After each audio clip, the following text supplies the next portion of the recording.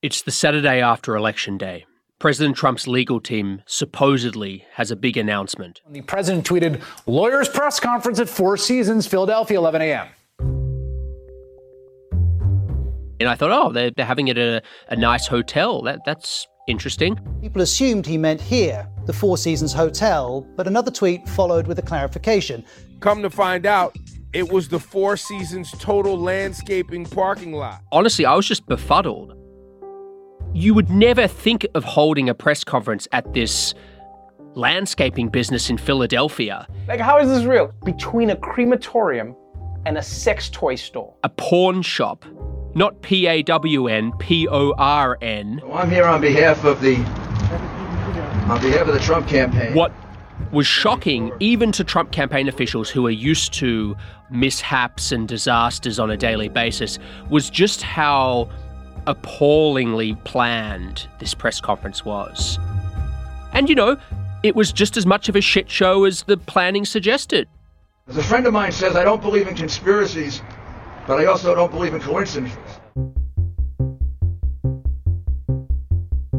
So what kind of legal team holds a press conference at a landscaping company?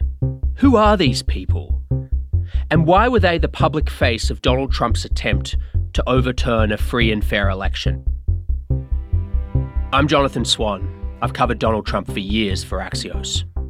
This is my best attempt to get you inside the room for this first draft of history, to reveal some of the most astonishing, never-before-reported moments from his final weeks in office. In this episode, we tell the story of how a rational, albeit long-shot legal strategy quickly gave way to utter madness. From Axios, this is How It Happened, Trump's Last Stand. Part 2, The Legal Team.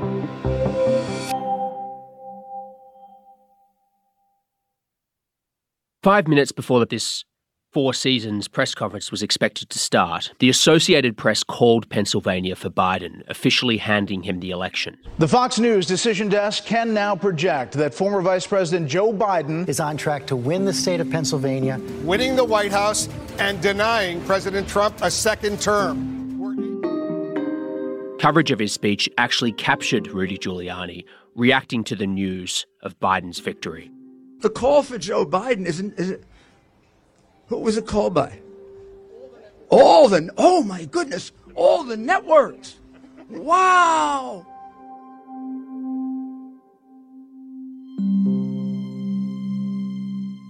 It was just a debacle. It took President Trump's initial attempts to find a legal strategy into the realm of comedy.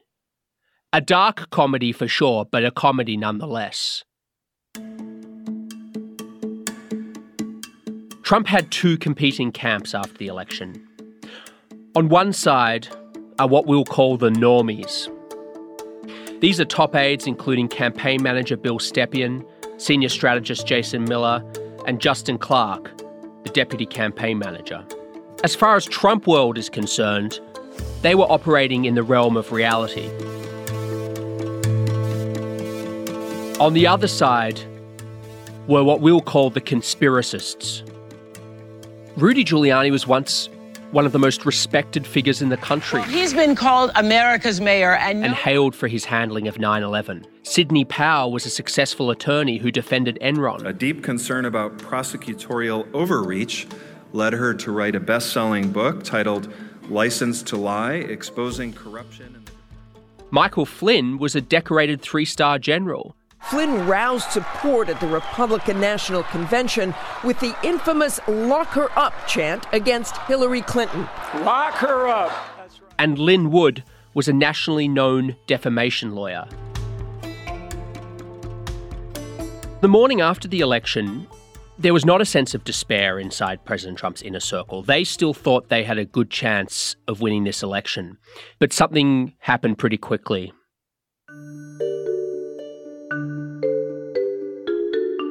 Rudy Giuliani and his entourage were not focused on narrow, well-thought-through legal challenges, but rather had much grander ideas often based in conspiracy about how Trump could win the election. This came to a head on November the 7th, shortly after the networks had called the election for Joe Biden. After watching the absurdity of the Four Seasons press conference, Trump's top aides thought it was worth leveling with him. This meeting happens in the Yellow Oval Room. This is Trump's living room, the same room where Franklin Delano Roosevelt learned of the Japanese attack on Pearl Harbor in 1941. President Trump plunked down in an armchair, still dressed from his golf game. Navy fleece, black pants, white MAGA cap. His other aides, Justin Clark, Jason Miller, were arrayed on chairs. Stewards brought hors d'oeuvres on trays. Trump's aides who were meeting with him that day were all on the same page. Justin Clark bluntly told the president that the path they were following was his best shot at winning, but that it was at best a 10% chance. The path was what they considered a strong legal challenge in Wisconsin, coupled with what their internal data was showing, which was narrow wins in Georgia and Arizona. The president was nodding, processing, and he said, okay, let's give it a shot. So his top aides leave the White House that day feeling it's a long shot, we probably won't win, but, it's not crazy. As the days wore on after the election, the normies could see they were losing the fight. President Trump is refusing to accept defeat. His campaign says it will contest Joe Biden as a projected winner and plans to file legal challenges. There have been challenges to small batches of ballots, 53 votes at a time. It's hard to say that there was anything that's going to change the outcome of the election. President Trump had two options.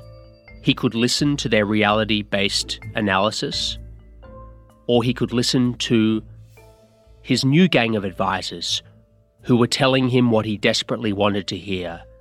Mr. President, you can win this thing. Giuliani was gaining influence, speaking directly with the president, demanding to be put in charge.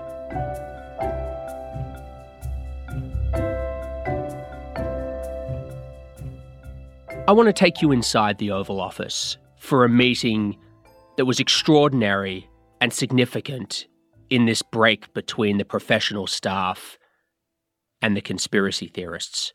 It's November the 13th. Trump's deputy campaign manager, Justin Clark, was in the cabinet room of the White House with Bill Stepien, the campaign manager, Jason Miller, the senior strategist. They were there for what was supposed to be a meeting on communication strategy. But Deputy White House Chief of Staff Dan Scavino comes into the cabinet room and summons Clark alone into the Oval Office. Clark walks in there and it's a full house. The president is sitting behind the Resolute desk with Rudy Giuliani on speakerphone and everyone in the room listening. Giuliani is trashing the campaign staff's legal strategy in Georgia and floating a debunked conspiracy theory about rigged Dominion voting machines. Trump interrupts Giuliani. Hey, I've got Justin in here, he says. What do you think, Justin? Clark told the packed Oval Office that Georgia state law barred requesting a recount until after an election is certified. Giuliani erupts. They're lying to you, sir, he says. We're not lying, Clark shot back. He sounded rattled at Giuliani's certainty and conviction about something he was clearly wrong about. Clark says, "You're a fucking asshole, Rudy." The president tried to calm things down. He said, "You guys need to talk about this." But if you looked at Trump's Twitter, it was clear who he was really listening to. That's in a moment.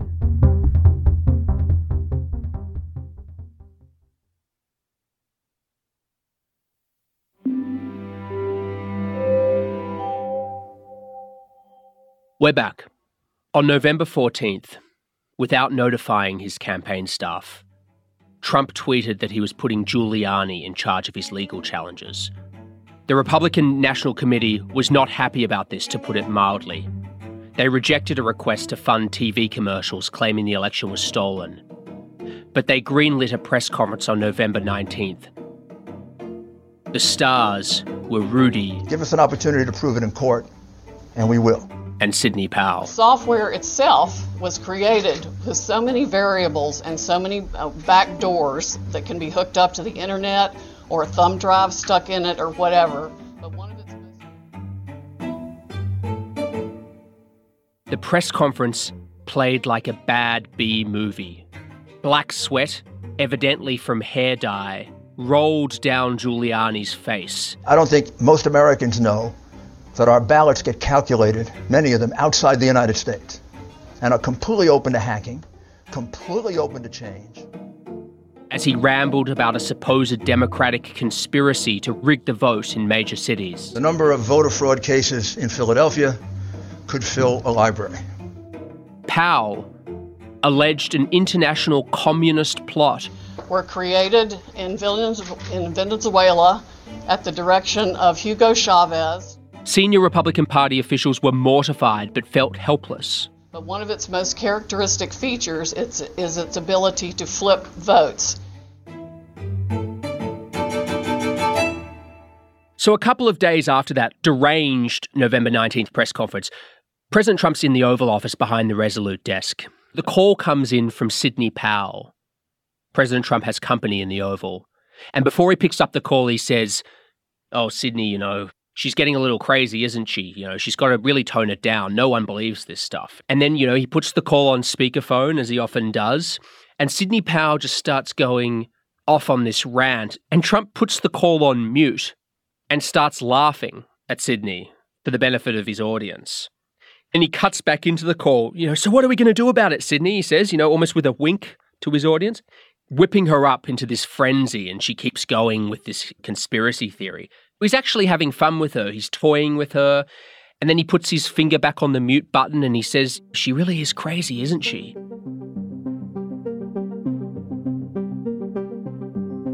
This is an extraordinary scene because this is the person, one of the people that President Trump was entrusting with his legal strategy to overturn the election. And he is saying out loud that she's crazy. The fact is, by that point, his professional staff was not telling him what he wanted to hear, which is that he could still win this election. They weren't telling him that because it was nonsense. But the people who were willing to feed him that nonsense were people like Sidney Powell. And so that's who he became attached to. The one group of people who would tell him that this election was still able to be overturned.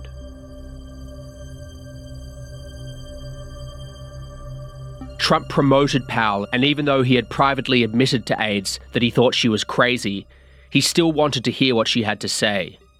As he told one official, "Sometimes you need a little crazy."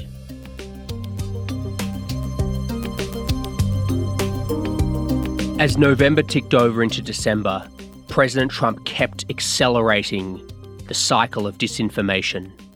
Powell and Michael Flynn told Trump that he couldn't trust his team, that the only information that they could trust was coming from them. They appealed to this paranoid mentality that's always lurking under the surface with Trump. The FBI is corrupt, your CIA is working against you, and so is the intelligence community.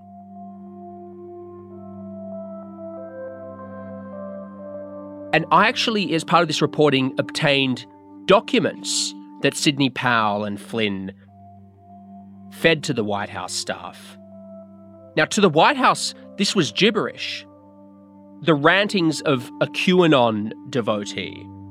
But these documents actually found their way to the Resolute desk. They're probably the most deranged materials to ever have reached a modern US president. This is what they laid out.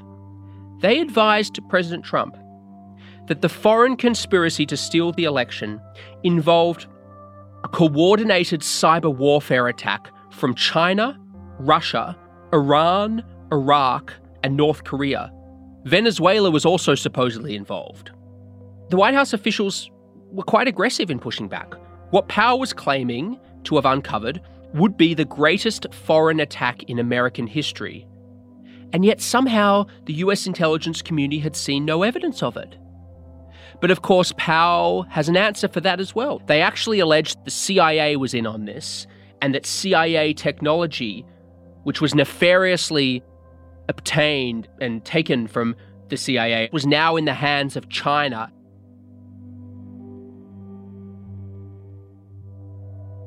If this is making your head spin, you are having the exact same sensation that senior Trump White House officials were experiencing listening to this gibberish.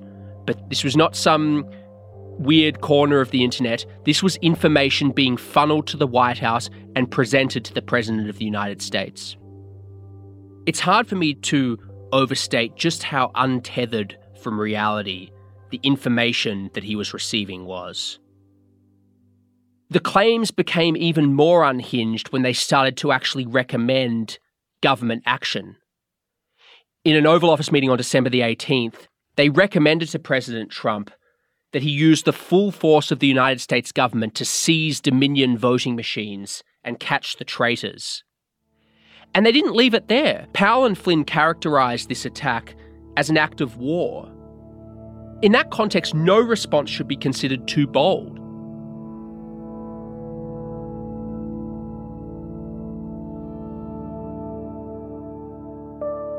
This was a moment when a series of long-term trends crashed together.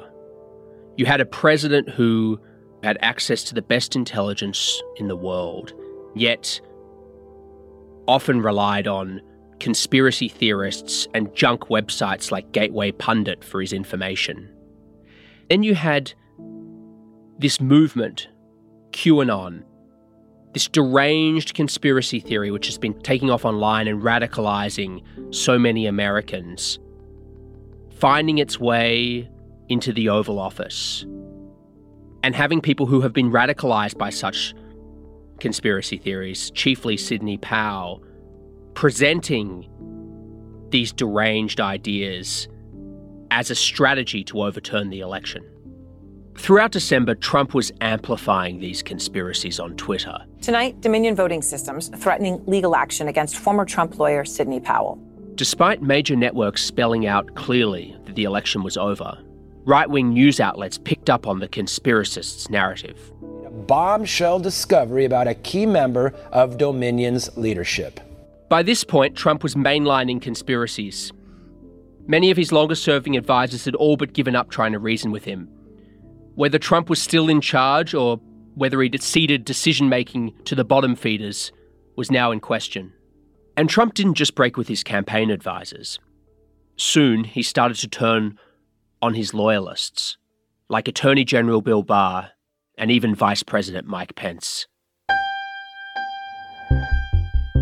That's next time on How It Happened.